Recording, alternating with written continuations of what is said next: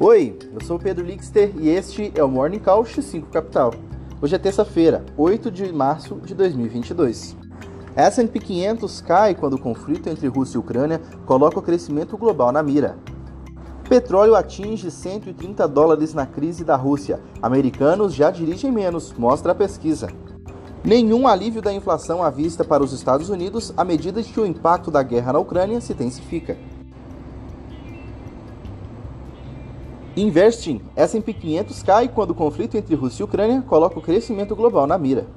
O índice S&P 500 caiu na segunda-feira com o conflito entre Rússia e Ucrânia continuando a elevar os preços das commodities, alimentando temores de que a inflação em brasa estará daqui a um tempo mais do que o esperado, atrapalhando o crescimento econômico.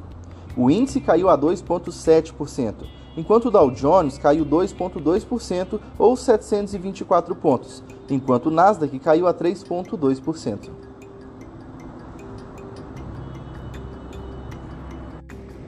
Investing. Petróleo atinge $130 na crise da Rússia. Americanos já dirigem menos, mostra a pesquisa.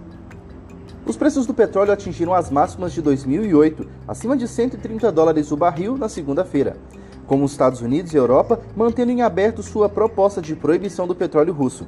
Analistas alertam para as altas recordes de $150 o barril a seguir, embora uma pesquisa sugerisse que os americanos já podem estar dirigindo menos, com os preços dos combustíveis atingindo as máximas de todos os tempos. Reuters. Nenhum alívio da inflação à vista para os Estados Unidos à medida que o impacto da guerra na Ucrânia se intensifica. A invasão da Ucrânia pela Rússia frustrou qualquer esperança que o consumidor norte-americano pudesse ter do alívio da inflação disparada, com os preços da gasolina na última semana subindo em mais de quase 17 anos e os custos de outros bens como alimentos prontos para marchar mais alto também. Esse foi o Morning Call X5 Capital. O podcast é publicado de segunda a sexta bem cedinho. Acompanhe a gente na sua plataforma de streaming favorita e não perca os nossos episódios. A produção é de Gabriel Fogliene.